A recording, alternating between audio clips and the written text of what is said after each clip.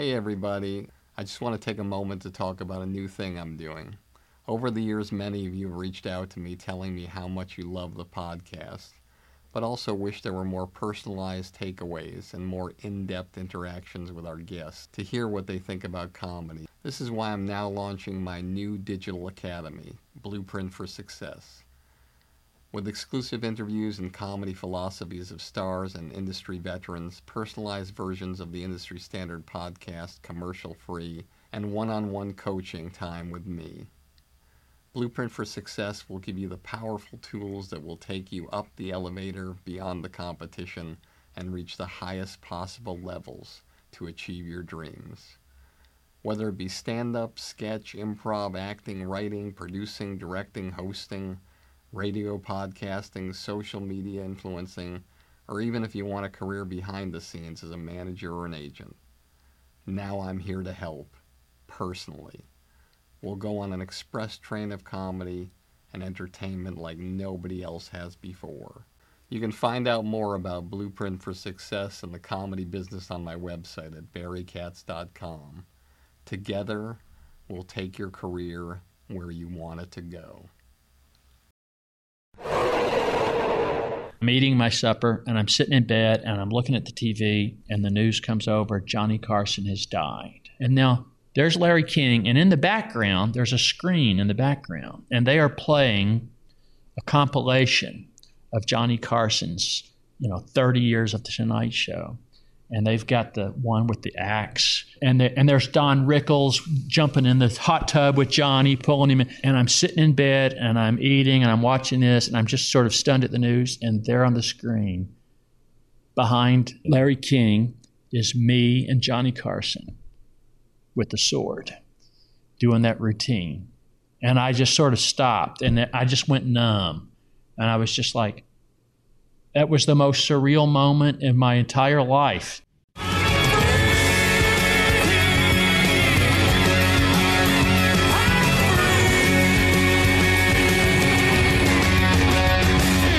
Welcome back to another episode of Industry Standard with me, Barry Katz. I'm here with the fabulously talented, legendary magician, Lance Burton, who's also a director, a filmmaker, a writer, an actor. And after I wake him up, after this introduction, we'll have a great podcast. I think I lulled him to sleep on the cold open. I actually dozed off for a few minutes myself, but I came back out of it, and I'm here for you. So let's go for this introduction. It's long, it's exciting. I've covered a lot of it, but who cares? We're going for it. I always like to give the introduction that goes the whole distance of time for somebody. Lance Burton is widely considered by his peers to be the greatest stage magician of the past century. As magic historian Mike Cavaney has stated, take every magician in the world, line them up, and give them each 12 minutes. Lance wins. Born and raised aforementioned Louisville, Kentucky, Lance Burton burst onto the national stage on October 28, 1981 by making his first appearance on The Tonight Show with Johnny Carson. So impressed was Carson while watching the rehearsal that, as I said, he allowed him to do a 12-minute routine. Through the course of Burton's career, he was invited back for a total of 10 appearances while Johnny Carson was host, and another 10 while Jay Leno had his tenure. Over the years, Lance Burton has performed on a wide range of TV shows, racking up appearances on Letterman, Leno, The View, Ferguson, The World's Greatest Magic, Hollywood Squares, and even acted in guest starring roles in Knight Rider and Las Vegas. In 1996, Burton's first TV special, Lance Burton Master Magician, The Legend Begins, and yes, it did. It aired on NBC. This was quickly followed by a series of annual TV specials, which included Lance Burton Master Magician, The Encounter, Lance Burton Master Magician Top Secret, Lance Burton Master Magician on the Road, and Lance Burton Master Magician Young Magician Showcase. And he also hosted specials for the History Channel, including the one that I produced, Houdini Unlocking the Mystery. He's also hosted things for Discovery Channel, Animal Planet, The Family Channel, and many, many more. While successful on TV, Lance Burton's greatest accomplishments have been made in live performance. Working primarily in Las Vegas, he has performed an astounding 15,000 shows in his 30-year-plus career. His first job in Vegas was a feature act in the Folies Bergère at the Tropicana Hotel, a job he held for 9 years. And in 1991, he opened his own show, Lance Burton, World Champion Magician, at the Hacienda Hotel, which ran for 5 years. But in 1996 was his crowning moment when the Monte Carlo Hotel gave him his own show, and he opened Lance Burton, Master Magician, at the brand new Monte Carlo Hotel at the time, in his own theater, the Lance Burton Theater. This was the first time any entertainer in the history of Las Vegas had a theater built and named for him. The contract at the Monte Carlo was for an unprecedented 13 years, the longest contract ever given to a live performer, ever. Lance stayed at the Monte Carlo for a total of 14 years, performing over 5,000 shows for over 5 million people, grossing over $200 million. His last performance there was September 4th, 2010, a sad day for magic in Las Vegas. Throughout his career, Lance Burton has received numerous awards and accolades from his peers. In 1980, he was the first magician to be awarded the gold medal from the International Brotherhood of Magicians. In 1982, he was the first American and youngest magician to win the Grand Prix World Championship of Magic from the Fédération Internationale Sociétés des Magiques.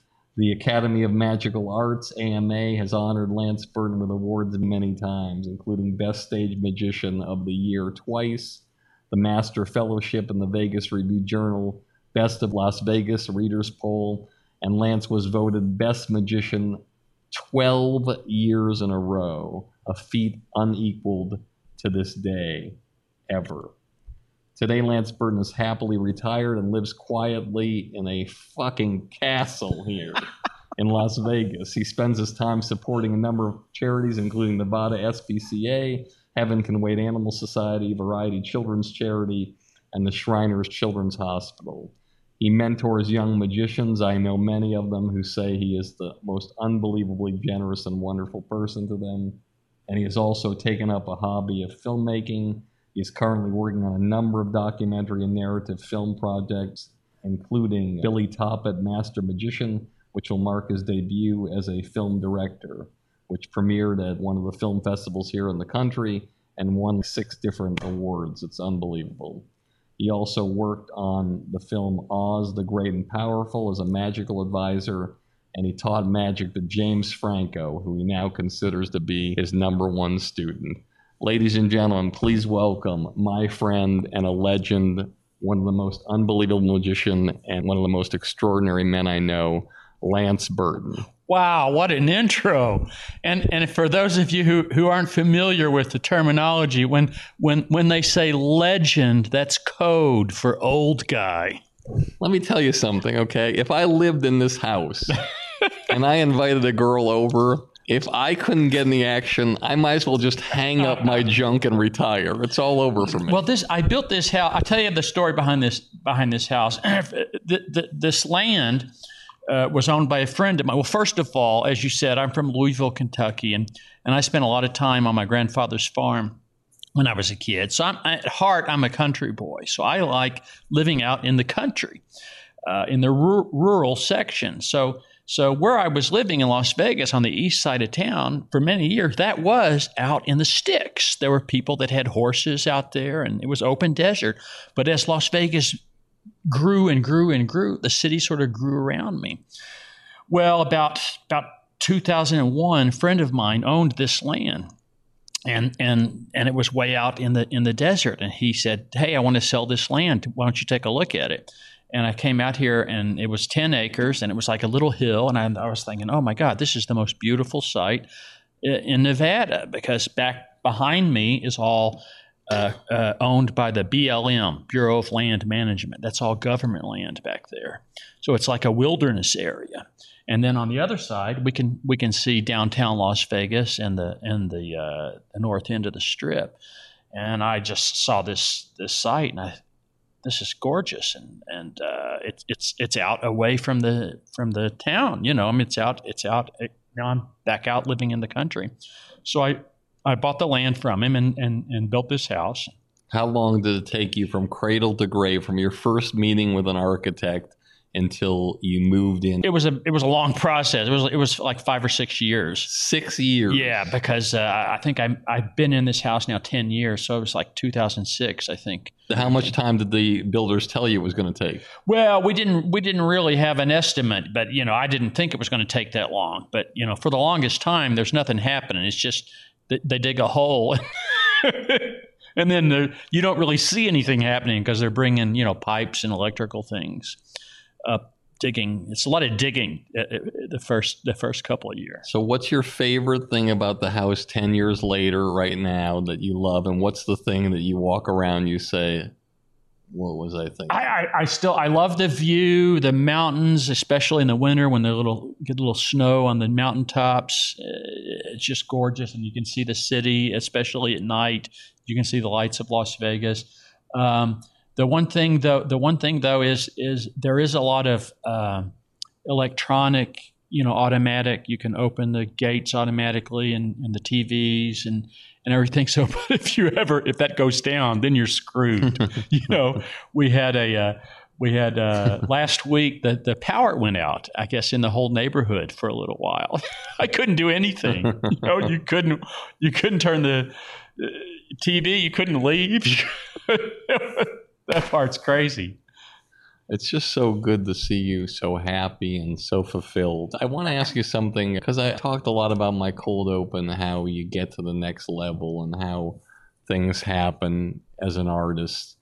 And I'd actually like you to explain how it's possible that you go and you work so hard to get that first Tonight Show appearance where you've been working on that 12 minutes forever. Oh, yeah. Just like a musical artist is working on the first album. But for you, you're just working on that first 12 minutes that just is going to kill, but you don't really have anything else. Yeah, you have card tricks, but you don't want to roll out with card tricks because your peers, they'll look at you like, okay, the guy did a $5 trick from a magic shop. Was there a strategic thing for you in going into the Folies Bergère as a guest set? I imagine for a shorter set on that to a long-term plan. Sure, yeah. When I first moved out west in '81 and did my first Tonight Show,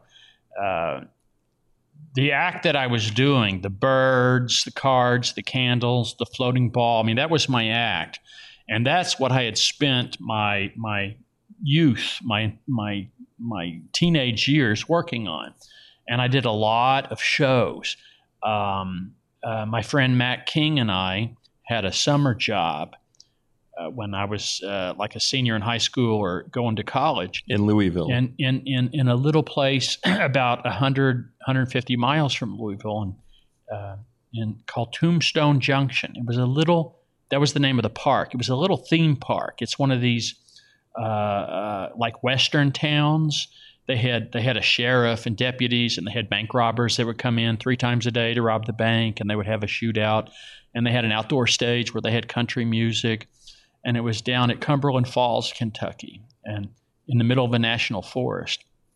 And they had a little snack place called the Red Garter Saloon, where you could get hamburgers, fries, Coca-Cola, potato chips. People would come in there, and they'd get their lunch, and they'd sit down, and we would do a magic show. So we were doing 3 shows a day, 7 days a week, all summer long. So that's 21 shows a week. So, you go and you do all summer, you knock out 300 shows. And I did that 3 summers in a row. And so you're making an average of how much a show? I mean, we were paid, this was back in the early 80s. So I think, I'm trying to remember now, I think it was probably turned out to be maybe $20 a show. But you did 21 shows. Yeah, we did 21 shows a week. So you're making about $500 a week. Yeah, I don't think we were making that much. I think we got $350 a week to split between the 2 of us. Got it. And they gave us a little house trailer to stay in. How far does $175 a week get you in Louisville, Kentucky? That was big money back then, So you were living the dream. We could have been out mowing lawns or delivering papers or. How did you afford the birds for your The act? birds. Oh, you know what we did though? Here's what we did. We found a guy that would take our 8x10 photos and print them up on kind of cheap paper so we could get them for like 2 cents a piece. Then at the end of our show, we would come out on stage with a little briefcase with those photos, and we would sell them to the people to get an autographed photo. People didn't know who we were, but they just seen our show. So the kids would all run up. It was $1 a piece. And so we would come out after every show, and we would sell these 8x10 photos, and we would sign them it was mainly, that was our grocery money. Incredible. That was what we lived on, so we could save the rest of our money. Now, we know what kind of act you did because you just explained it. What kind of act did Matt do? Matt King is a headliner over at Harrah's Hotel here in Las Vegas. He does an afternoon show, and he's one of the top magicians in the world, and my favorite magician working today. Mac does comedy and magic. So it was a talk. So it was a good show because we complemented each other. I was doing the sort of classic magic manipulation without any talking, and Mac was the guy that did the talking and the comedy. So did Mac ever roll out with a trick and you're like, listen, pal, that's a little similar to mine? No, we actually helped each other with our acts, and we'd do our 3 shows during the day, but we would always be tweaking, trying out new ideas. And if I had an idea for Mac, I would say, hey, try this next show, and vice versa. So it was really a great learning environment because we were both there to work on our act. Were you doing the bird? And I say birds, they're not even birds that you do. They're like monstrous geese. Oh, no, that was later. That came later. These were the doves. Doves, yeah. Okay, yeah. So it's easy to afford doves. Sure, yeah. Although we did have a duck one summer. That was the first time I ever worked with a duck. We decided for some reason we wanted to have a duck in the act, and we went out and bought baby ducks and raised them. And people like ducks. They're just fun animals. Tell me the first time a bird died that you were taking care of. Oh, that's always sad when you lose an animal because they're much more than props. If you're using the animals in your act, they're your pets, and they're your work with them every day, and you're around them all the time. Many times I'd be sitting around at home and I can't tell you, I've lost count how many times will people say, what's that noise? And I'll go, what noise? That noise. I don't hear, it's the birds cooing. I don't hear them anymore because I've lived with them since I was 14 years old. So I've just kind of tuned them out, but other people hear them. But yeah, in the wild, a dove will live, I think, an average of maybe 5 to 7 years. And my birds some of them now are, going on 25 years old, between 25 and 30 years old. So they're all here at the house. They're all retired too.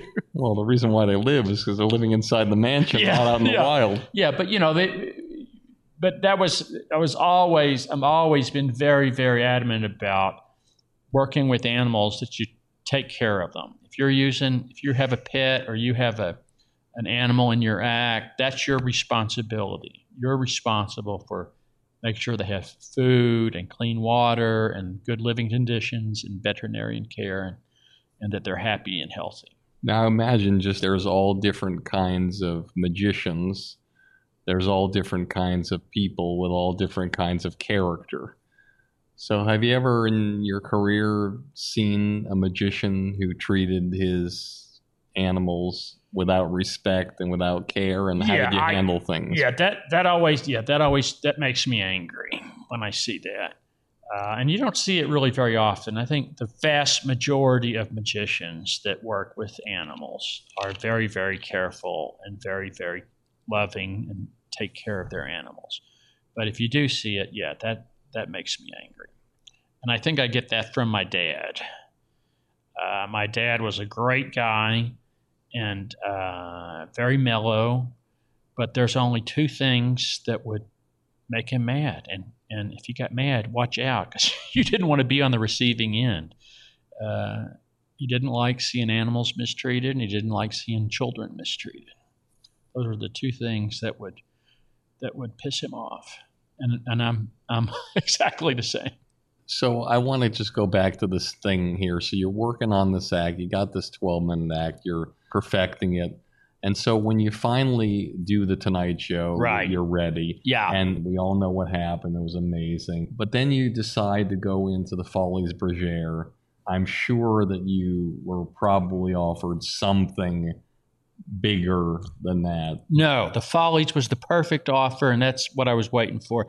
And here's what I'll tell you that I always tell young magicians, because they always want to come up and say, how do you get on TV? How do you get your own show? How do you do that? How do you do that? And I always say, okay, slow down. First of all, when I think back on my career, my life, when I walked out on stage at the Tonight Show with Johnny Carson and did my act on television for the first time, I had done that act 1,000 times in front of a live audience. I had done approximately 1,000 performances of that act in front of strangers.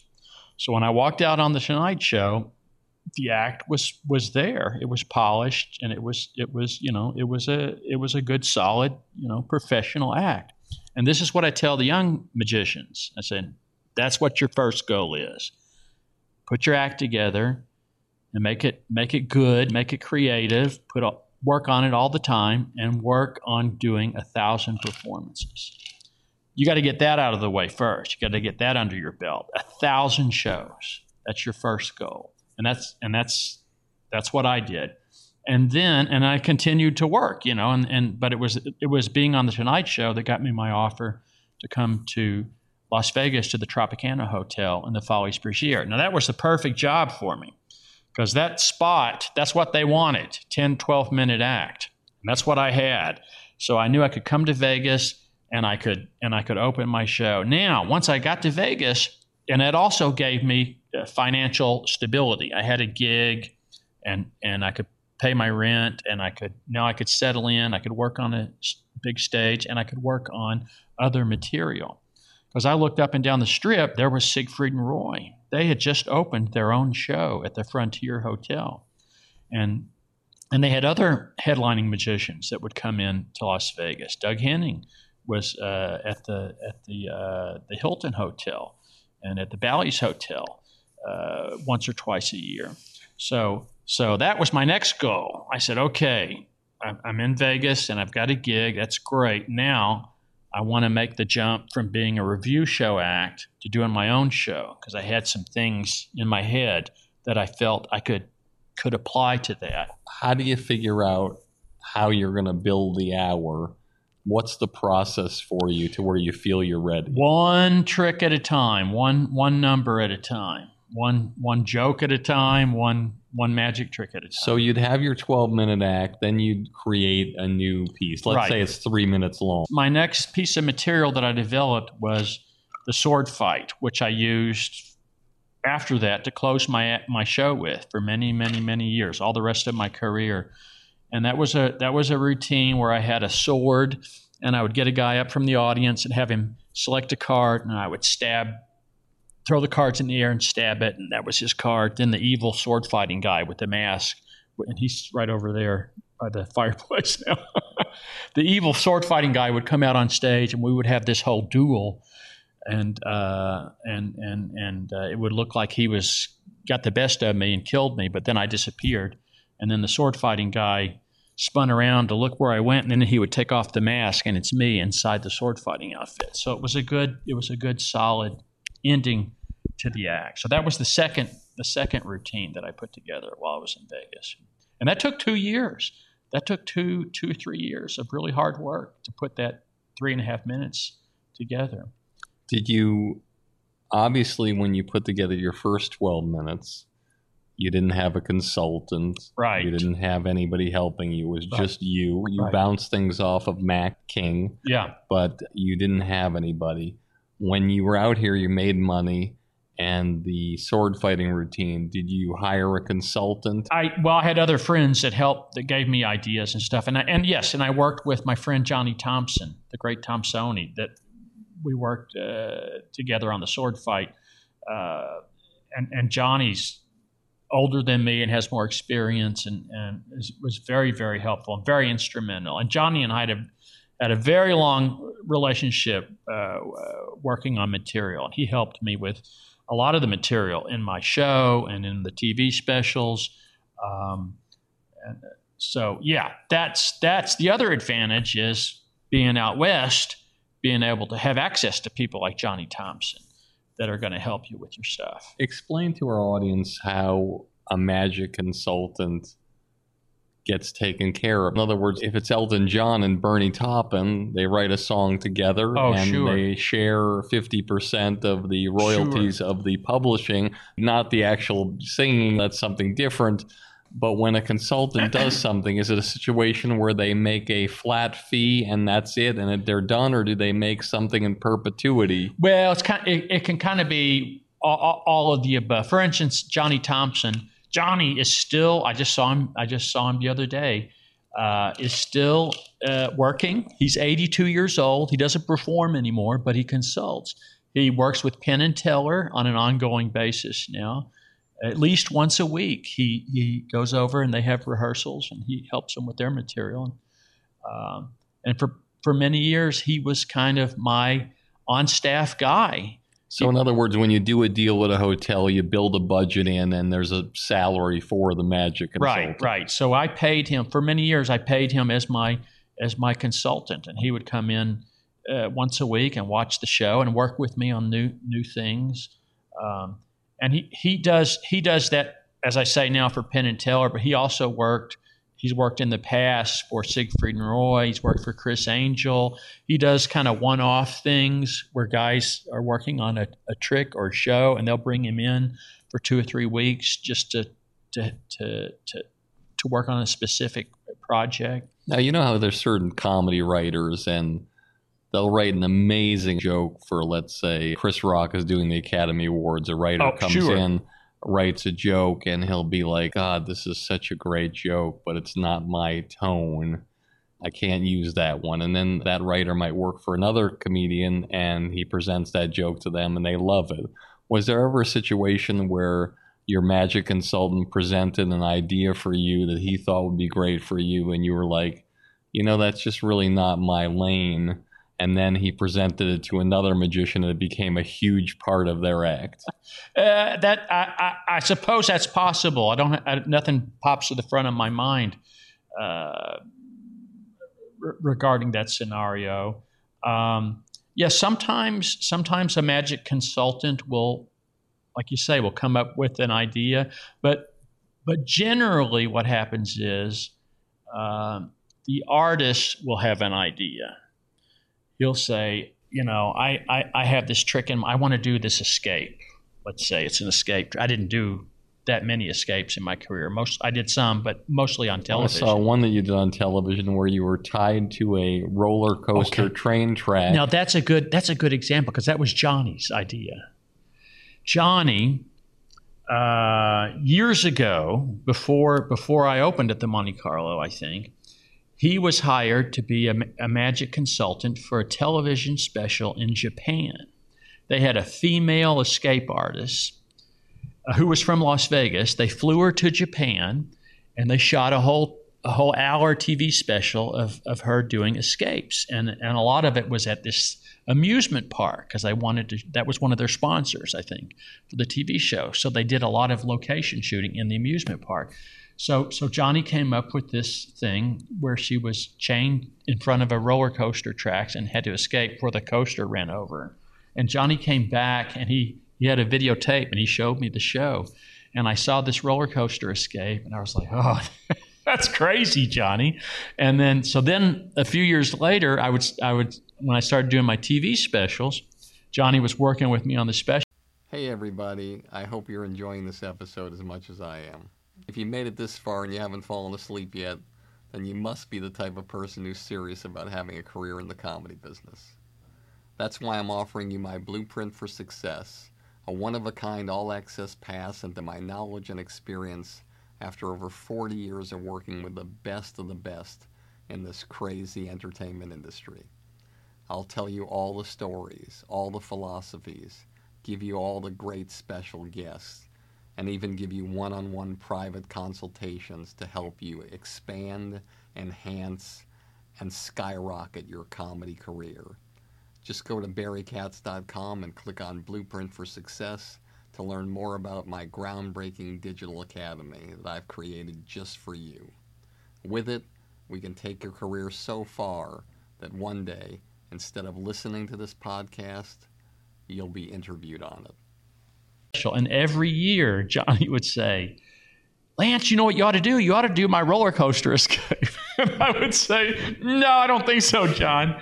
But then after about 3 or 4 years, he talked me into it. So that actually came from Johnny. One of the things I want to ask you, you mentioned you 1,000 hours that you need to put in. And these days, recently, for instance, a magician that I know did the Ellen show. Yeah. And you'll see other magicians do other shows, and you'll get the call as a magician from Fallon or from the Ellen show, and it's like, we want you to come on. And a lot of the magicians have done a lot of their best stuff, so then they kill themselves with a magic insult, and they only have like a week to put something together. They try it out for their friends. They can't possibly do it 1,000 times. Yeah, sure. And you'll see them in the dressing room, and they'll be going over the trick over and over and over again. Sure. Whether it involves electronics or whatever it is. And sometimes I'm privy to those situations, and I think to myself, please stop trying that out. Please stop trying that out. Yeah, how many times can you flip a coin and it's going to go with the same? Feels like you keep doing it and it works, and then you're going to get out there. It doesn't work. Yeah, I got to keep trying. I got to keep doing it. And I remember watching you on Criss Angel's first season, and he was doing a routine where he was up on some kind of a crane in some kind of a barrel. Yeah, the wine barrel escape. The wine barrel escape. And the whole thing is it opens up, falls open. He drops about 15 feet. And I saw you on that show, and I called you up immediately. And I said, Lance, I'm going to say something to you that might come across the wrong way.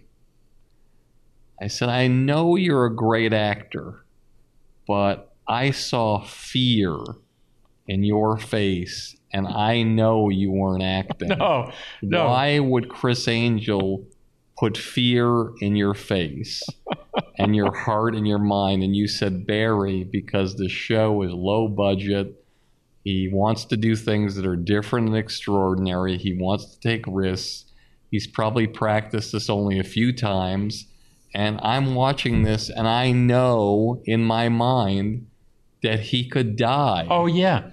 Well, first of all, he wasn't 15 feet off the ground. He was like 70 or 80 feet off the ground. He was higher than you want to fall. I mean, it would have been, if you fell from that height, there's no question you would be dead. So the gag was he's locked inside this wine barrel, and the barrel is lifted up in the air, and he reaches out through a hole in the barrel and unlocks the lock, and he gets out of the barrel, and then the barrel drops and smashes in the ground. And then, but what we didn't know was Criss, once he got out of the barrel, he had hooked on a little safety line onto his belt. And then he let go. And now he free falls 80 feet. And you can't see the wire until the last like 15 feet when the wire slows him down and he lands. So when he falls, at first you're looking up going, oh, he's escaped, and then you see him fall and you're going, oh my God, he's falling, and you think, oh, I'm going to see a guy die right here in front of me. But then at the last second, he had the safety wire on him. So it was all very exciting. But the thing about it was there was no rehearsal. That was the rehearsal. They were on a very tight shooting schedule because they were shooting a whole season of Mind Freak, and they were just out shooting. There was no rehearsal. It was. He figured out a way to combine the elements of a magic show with the elements of a reality show. So you had all this behind the scenes stuff. So that was the drama. That was the part of the reality show. You were seeing him do this for the first time. But you were scared. Yeah, I was scared. I was seeing him do it for the first time. It was very scary. I thought he was, for a few seconds, I thought, oh no, this is it. He's going to die. Have you ever seen a magician or an escapologist die or permanently injured by a trick? No, not live, but there's videos out there. There's a trick which I do not like. And it's a very popular trick. I would never perform this trick. I don't like to see this trick because of the subject matter. And what it is you have a spike or a very large nail on a little metal base, so you can set it on the table. So this big giant nail is pointing straight up in the air.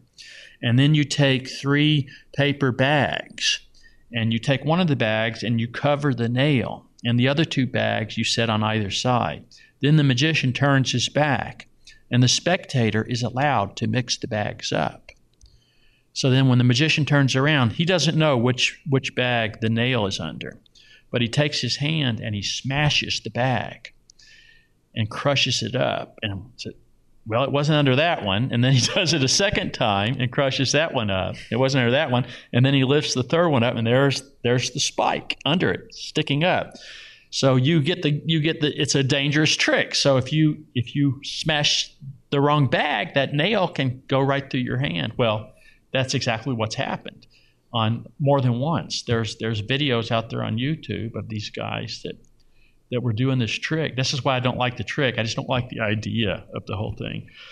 I'm a little squeamish when it comes to that kind of stuff. But there's videos out there of guys smashing their spike through their hand. What's the most dangerous trick you've ever performed? Well, the dangerous ones went for television shows. I did some escapes. I did the roller coaster escape, which you talked about earlier. Were you scared when you were doing it? Yeah, I was scared on that one. I was scared on the Buried Alive. Now, the Buried Alive, I've seen people almost die from that. Yeah, that's right. And the Buried Alive, the trick was originally conceived by Harry Houdini as an escape. Back in the 1920s, there was a guy who was performing in the United States. He was from India. He was one of these, what they call a fakir, one of these guys that sits in a lotus position and can, control his heartbeat. Well, anyway, his big act was he was put in a coffin, and then they would dump mounds of earth on top of him, and he was buried alive. And they left him there for 45 minutes, and the idea was there's only 2 minutes of air in the coffin, but because he's able to meditate and control his heartbeat, he's going to stay in there for half an hour or 40 minutes. Well, Houdini saw this, and he thought, this guy's not really meditating. He's just, staying still and controlling his breathing. So Houdini just decided he was going to get in on this. And so he had a coffin, and they put it in a swimming pool underwater. He stayed in for like an hour and 15 minutes. So the next thing Houdini thinks, he gets a lot of publicity on this. So the next thing he thinks is, oh, this was a good idea. I'm going to do this as an escape. And he had a poster made of the escape. He was going to use this in his 1927 tour. And the idea was the coffin was going to be brought out on stage and was going to be put inside of a giant glass box, and then tons of sand dumped. And now he's going to escape from the coffin and have to dig his way out live on stage. And he actually rehearsed the trick, and they actually found evidence that he actually performed it for a week, because there was advertisements that they recently discovered. They just don't know what city it was in. But anyway, he died in 1926, so he never actually got to perform it. But since that time, there have been a number of magicians who've performed the Buried Alive. But I did it on television special back in the mid-'90s, and we shot it out at the Valley of Fire, not far from Las Vegas, out in the desert. But that was really intense because there were very sharp rocks in earth. So anyway, I was in the coffin, and I was in chains. It was buried, and then there was a bulldozer that dumped earth, and they filled it all in, and I had to dig up out of the ground. So I had cuts on my arm from all these sharp, because that's a trick that you don't want to rehearse. If you're going to do it, you should just roll the cameras, because you don't want to have to rehearse it and then do it. But that was pretty intense. I did the upside down straitjacket escape on a TV special, and I was in a straitjacket in a tank of water, and that was intense, being underwater. Were you upside down? No, I was right side up, but it was a very small tank. It was very constricting, but just the whole idea of being underwater and having to hold your breath while an audience is watching you, it's a very surreal feeling. Houdini, one of the taglines that people say, the historians, the way he drew audiences was they came to see him die. Yeah, yeah. And back then there was no social media. There was nothing. He would have to come to the town a week earlier, hanging by the crane with a straitjacket or a box going into the river. And that's how he would say, "Hey, I'm performing over there." Tickets at the box office. He was the Kardashians of his time. He was the Donald Trump of his time. He was the P.T. Barnum before P.T. Barnum was around. Incredible. Let's go way, way back. Let's talk about where you were actually born, the kind of place you grew up in Kentucky, and what the socioeconomic dynamic was, and if you had other family members, if your parents were still together, and how you were raised, and then what was the first inspiration for you to want to be a magician? I was born in Louisville, Kentucky. My parents, Bill Burton and Hilma Burton, they were born there in Kentucky, and they grew up on the farm, in the south central part of Kentucky, out in the rural area. And they both literally grew up on farms where there were cows and cornfields. So you grew up on a farm? Well, I grew up mainly in Louisville in the suburbs, middle class neighborhood in the suburbs. But I spent a lot of time on my grandfather's farm on my dad's side, and my grandmother's farm from my mom's side. We would go down to the farms on the weekends, and I spent a lot of time in the summer down there, and I had a lot of cousins. So I got to see what it was like working on the farm. I mean, it was and I still, the farm is now my sister and I own the farm. It was my grandfather's farm. And I have a house that I built there, which I'm eventually moving back to. And there's still cows there. When you say you're eventually moving back there, you're going to leave this palatial mansion? Yeah, moving back to the farm. Well, it's about 100 miles from Louisville. I mean, it's way out in the. So you really are actually considering leaving this and going to. Oh yeah. I'm moving. When would you do that? Sometime in the next couple of years. And what would you do with this place? Well, it's maybe available by then. Maybe you'll move to Vegas. I don't know if I can afford this place. Yeah, well, I don't even think I can afford this room. I know you got that last comic standing money. That's fantastic. Okay, so you're growing up there, so you're kind of poor growing up. Well, I wouldn't say poor. I mean, I think we always had something to eat, and we always had, fresh food from the farm, if nothing else. But my mom and dad both worked blue-collar jobs. My dad worked at a building supply company, and my mom worked at the Frito-Lay plant making potato chips.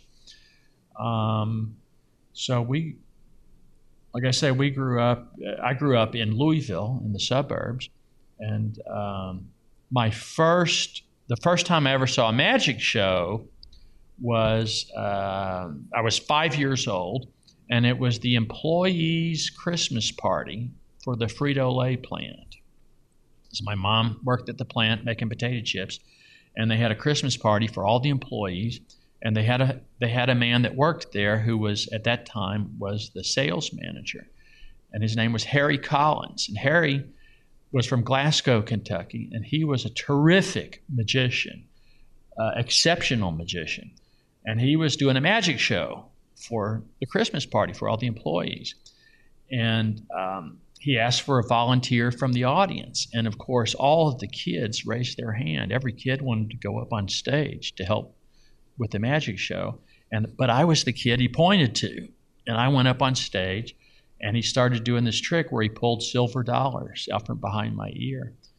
And I was totally amazed and awestruck. But I have to explain, I didn't understand what I was seeing. I thought that it was real. I didn't understand it was a trick. I thought that somehow there was money behind my ears, and I just hadn't noticed it. And for the next week, every day I would get up and I would look in the mirror, and I would check my ears, and I would check my hair, and I just couldn't understand it. And then finally somebody must have explained to me that, the man doesn't really have magic powers, that it was a skill. And so that was my introduction to magic, and it made a big impact on me. And I was interested in magic. Anytime there was a magic show, I wanted to see it. How many magic shows are there coming through the suburbs of Lexington, Kentucky? Yeah, there aren't many magic shows back then. You were lucky if you saw a magician on television once a year. That was a big deal to see a magic performance on TV or live. That was the thing. But I was always searching to find magic. And eventually, I must have been really into it because the next door neighbor, the lady who lived next door to us, her name was Jane, and she would babysit my sister and I sometimes. We called her Aunt Jane, and she noticed that I was really interested in magic. And one day she came over to the house, and she had in her hands a book. And the name of the book was Magic Made Easy. And the book had belonged to one of her kids who were now grown. But she must have noticed how interested I was with magic because she found this book at home. And she brought it over and gave it to me. And now a whole new world opened up to me because up until that point, I didn't know anything. How do you learn magic? But now I understood that there are things called magic books where you could learn how the tricks work and you could learn how to perform them. And that started me off really on my education. I would go to the library at school, I would go to the public library, and I would always search for magic books. And that's how you learn in the beginning. And so when do you start practicing tricks? How old are you? Oh, right away. I was like 5 or 6 years old. And what was the first trick that you successfully performed that tricked people? Oh boy, that's a good question. When I was like maybe 7 or 8, I think I got a magic set for Christmas. One of these little, they have them at the toy stores. It's like a whole box full of tricks with instructions. It was probably something out of the magic set. One of my kids, first thing that they mastered, they love magic. One of my sons does the trick where you have the blue mat and you have a quarter on each thing, and you have a card and you keep going, and by the end you have 4 quarters underneath. Under the one card? Yeah. So that's the first thing he really mastered. Yeah, great. The thing that I think my other kid mastered first was the one where you let the person predict what's a black card and what's a red card. Oh, yeah. Out of this world. And then all the red cards are on one side and all the black cards on another. The coin trick's called Matrix, and the one with the cards with the colors, black and red, that's called Out of This World. That was the first trick that my uncle did for me, who was the expert on Houdini, that just blew me away. And when I saw my 9-year-old son do it, I'm like, oh my God. I love Sid. Your uncle was such a great guy. He really was a wonderful man. Your uncle and I, your uncle, when he auctioned off his Houdini collection, your uncle and I did a live satellite interview on one of the morning shows. It was the Today Show or Good Morning America, one of those shows from New York, and we were here in Vegas. And so I sort of had to translate for Sid because he was a little hard of hearing. And he was like 90. Yeah, he was. Hey everybody, let me remind you one more time about my new blueprint for success. It's a project I've spent months and months working on just to help you jumpstart your comedy career and beat the competition. Whether you want to do stand-up, sketch, improv, acting, writing, producing, directing, radio, social media influencing, or even if you want a career behind the scenes as a manager or agent, Blueprint for Success will give you all the tools you need to take your career to the highest levels. With exclusive interviews, my top 50 commercial-free episodes from Industry Standard, one-on-one coaching with me, and unprecedented access into my knowledge and experience from over 40 years in this crazy business. I guarantee you that with Blueprint for Success, you'll become the creator you've always dreamed of becoming. No one's asking me to do this. I want to do it because I want to help you become truly undeniable. So just go to barrykatz.com, click on Blueprint for Success, and start your incredible journey today. I truly can't wait to work with you to help you change the trajectory of your comedy career forever. He was an elderly man, and we both had little IFBs, in our ears. Yeah, these are the things in your ear where somebody talks to you from the producers, something of that nature. So I think the lady interviewing us was Ann Curry.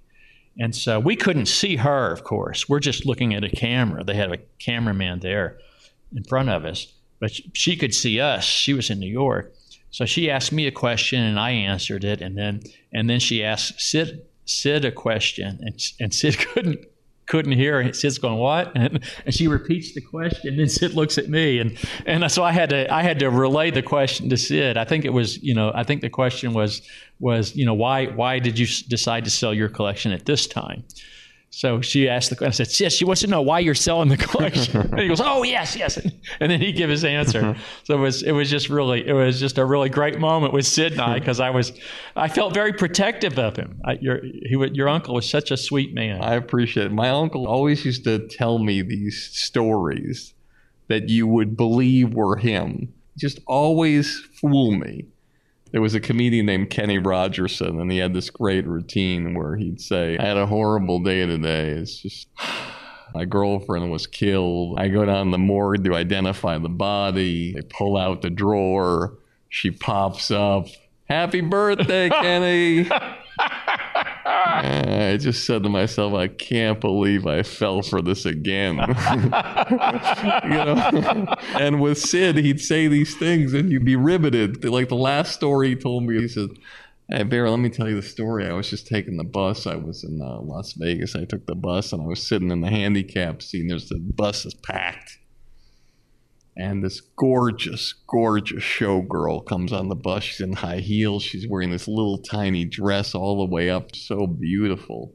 And I felt so bad. I said, "Listen, if you want, you can sit on my lap. I'm only going 2 stops. I'm an old man. Just sit on my lap. It's okay." And so she sat on my lap. And then 1 stop later, I tapped her on the shoulder. I said, "Miss, I'm sorry. You're going to have to get up." And she looked at me. She said, "What are you talking about? You told me I could sit on your lap. You're only going a few stops. You're an old guy." And he looked at her and he said, "Yeah, I just realized I'm not as old as I thought I was." And I'm riveted thinking that, and then I realized, oh, he's just telling me a joke. Telling a joke. Unbelievable. So now your uncle actually knew Houdini's brother, Hardin. Yes. And was Hardin, he was Hardin's protege? Yes. And what I don't understand is that if you had a brother who was the most famous magician in the world. Oh, yeah. And he dies, and you have everything of his, the water torture case, handcuffs, locks, why would you just give it to somebody, even if he's a friend? Why don't you just keep it or just hold it in a storage facility? He gave everything to my uncle. Yeah, that's cool. But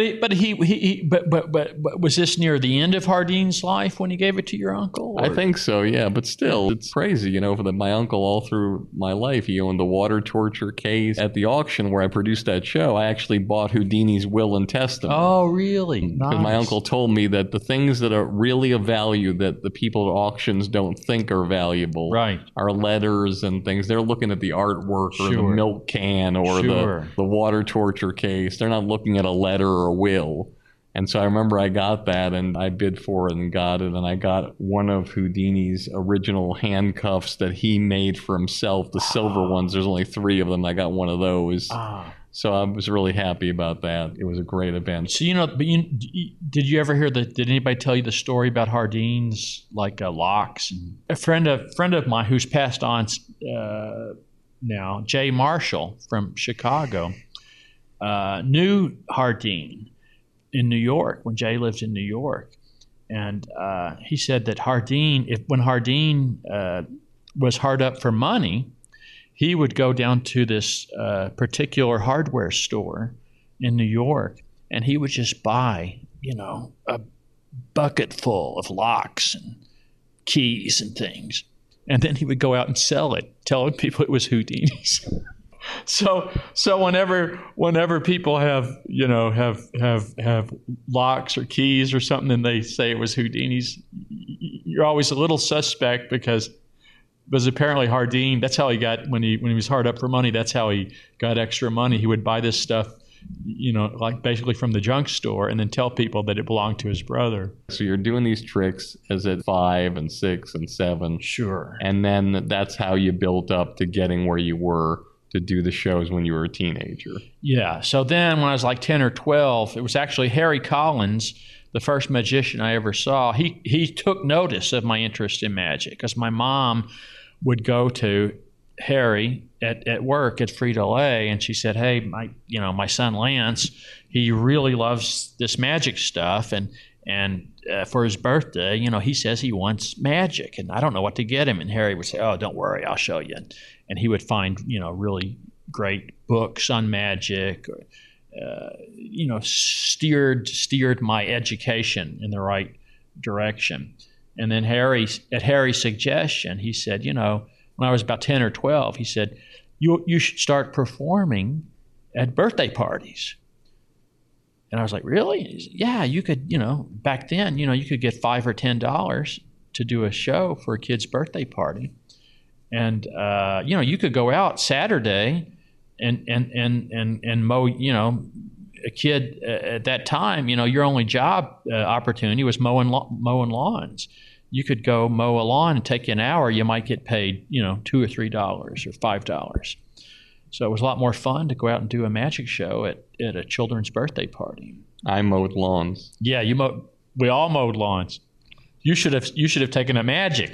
I know. I'd have a house like this. So skipping forward, we know you did the shows. I don't know why, but I just am fascinated by this, getting the call for your first break for The Tonight Show. Oh, yeah. Could you explain how they found you? Take us through the process of preparing for it and take us through the day of the rehearsal and right before the curtain opens when you're introduced, doing the show. And then Johnny goes, okay, and then walking out. Take me through that whole thing. So first of all, when I was back, so let's see how to start this off. So there was a series of events that led me to the stage of The Tonight Show. So in it started a year before. In 1980, the International Brotherhood of Magicians, at their annual convention, they instituted this gold medal competition. And what they wanted to do is they wanted to put on a competition, magic competition, and they wanted to make it a prestigious event and make it an international competition. So they created this award called the Gold Medal Competition. It was actually a gold medal on a ribbon like you get at the Olympics. And they had the first competition in 1980, and I went and competed. I was 20 years old, and I won the gold medal. So that was a big honor. And how many magicians were there? There's probably over 1,000 magicians at the convention, but competing, I'm not sure, probably maybe 30 or 40, or they had several days of competition. So I don't. And when you went in, though, did you go in saying, I'm going to win this competition? No, I just went in saying I'm going to compete. So you had no idea how good you were. Well, but the thing I had on my side was Mac and I were working at Tombstone Junction. So we were doing 2 shows a day, 7 days a week. So when I took off for a couple days to go to this competition. The act was tight. I'd been doing it twice a day.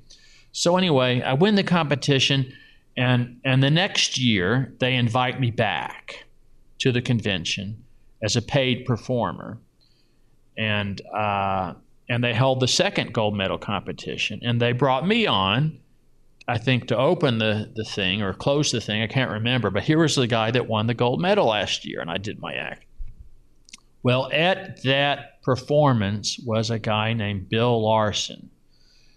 Bill and his brother Milt formed the Magic Castle out in Hollywood, California.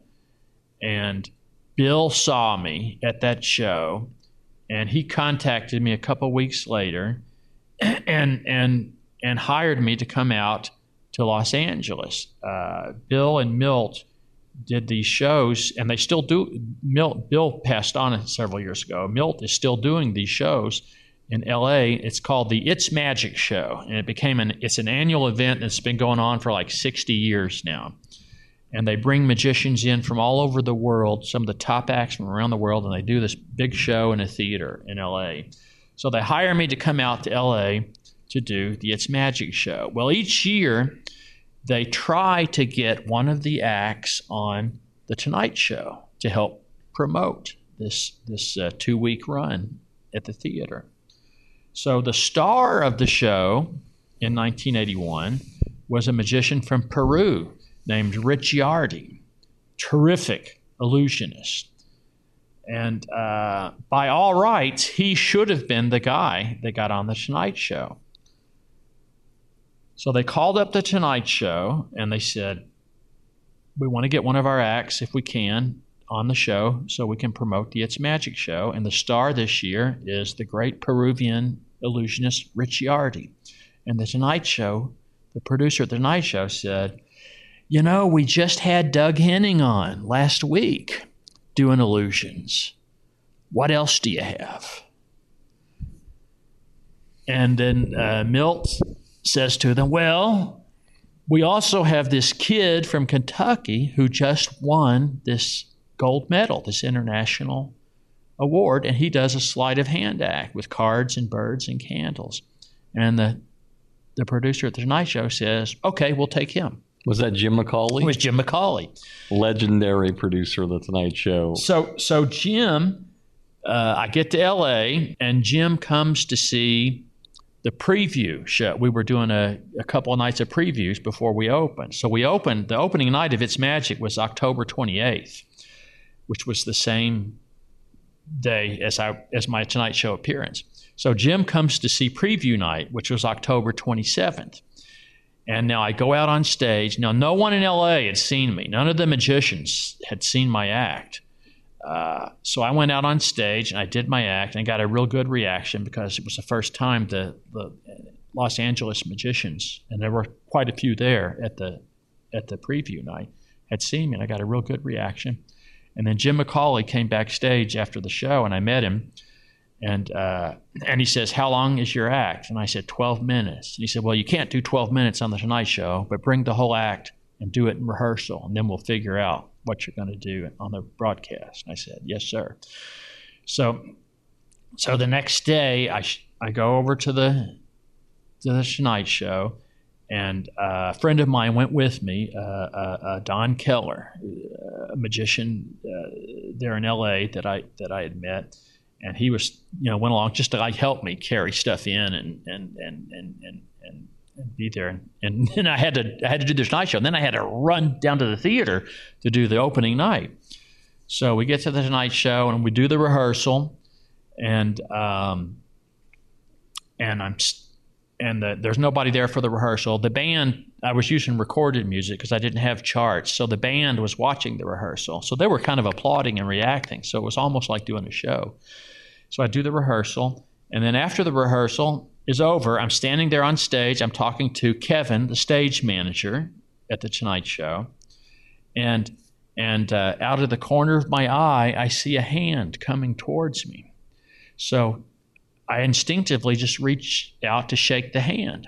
And I shake the hand, and I look up, and there's Johnny Carson on the end of the hand.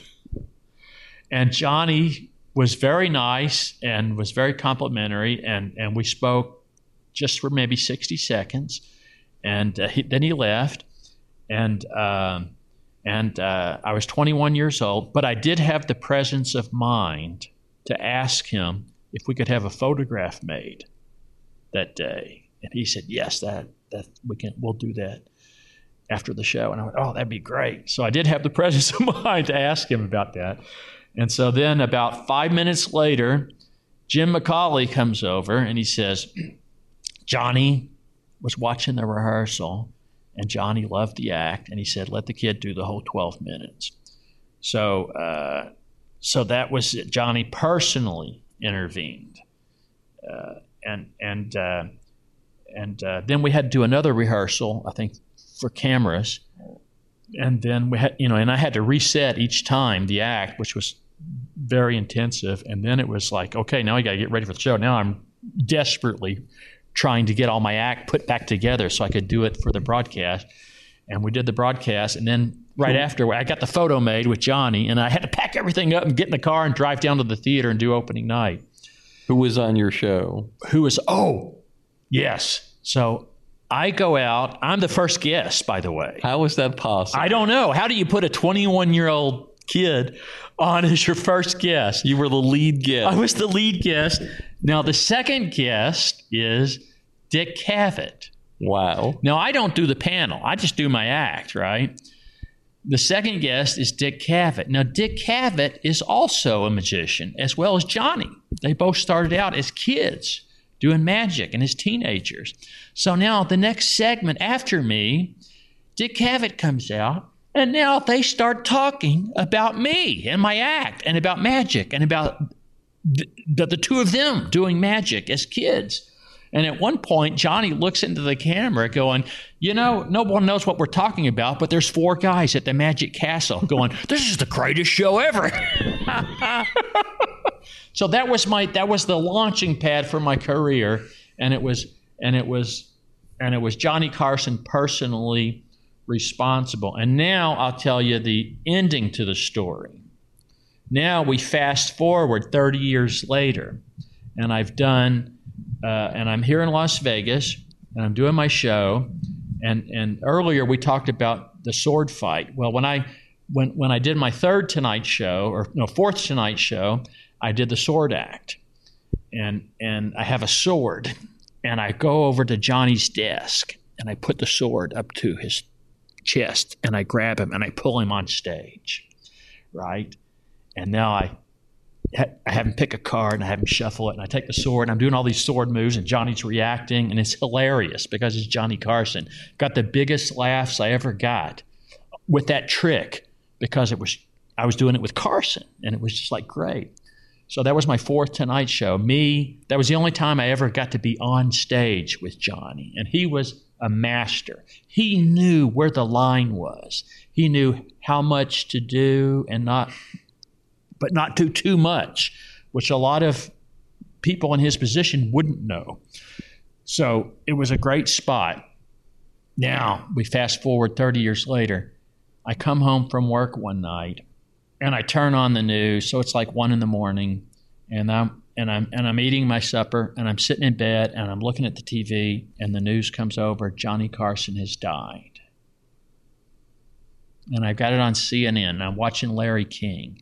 And Larry King is talking about Johnny Carson and what a legacy he left and how many people he launched in show business. And he's got Ed McMahon on the phone doing a call-in, and he's got other people calling in. He's got people. And now there's Larry King, and in the background, there's a screen in the background, and they are playing a compilation of Johnny Carson's, 30 years of The Tonight Show.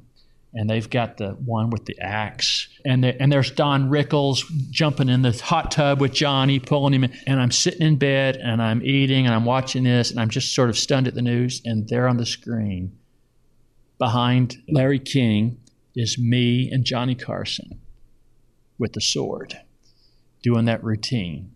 And I just sort of stopped, and I just went numb.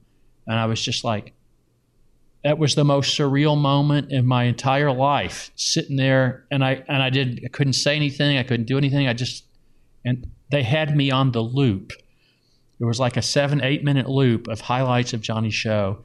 And I couldn't comprehend, how did I wind up on this loop on CNN behind Larry King with Johnny Carson? And then it hit me, there's no sound on the loop. It's all visuals. So they pulled things like the Ed Ames thing with the axe and Don Rickles going into the hot tub and me with the sword with Johnny. Visual things where you didn't have to hear the dialogue. And I'm sure that's how I wound up on that loop. But that was a very, very surreal moment. As always, this has been Industry Standard with me, Barry Katz. And if you like the show, tell all your friends. And if you don't like the show, tell all your friends. You get all the money, drive that fancy car. All the people love you, 'cause you're going far. Life is for the dreamers, they have all to gain. It's never quite over till it all feels the same. You pick your own poison, dig your own grave down in the valley. A fortune.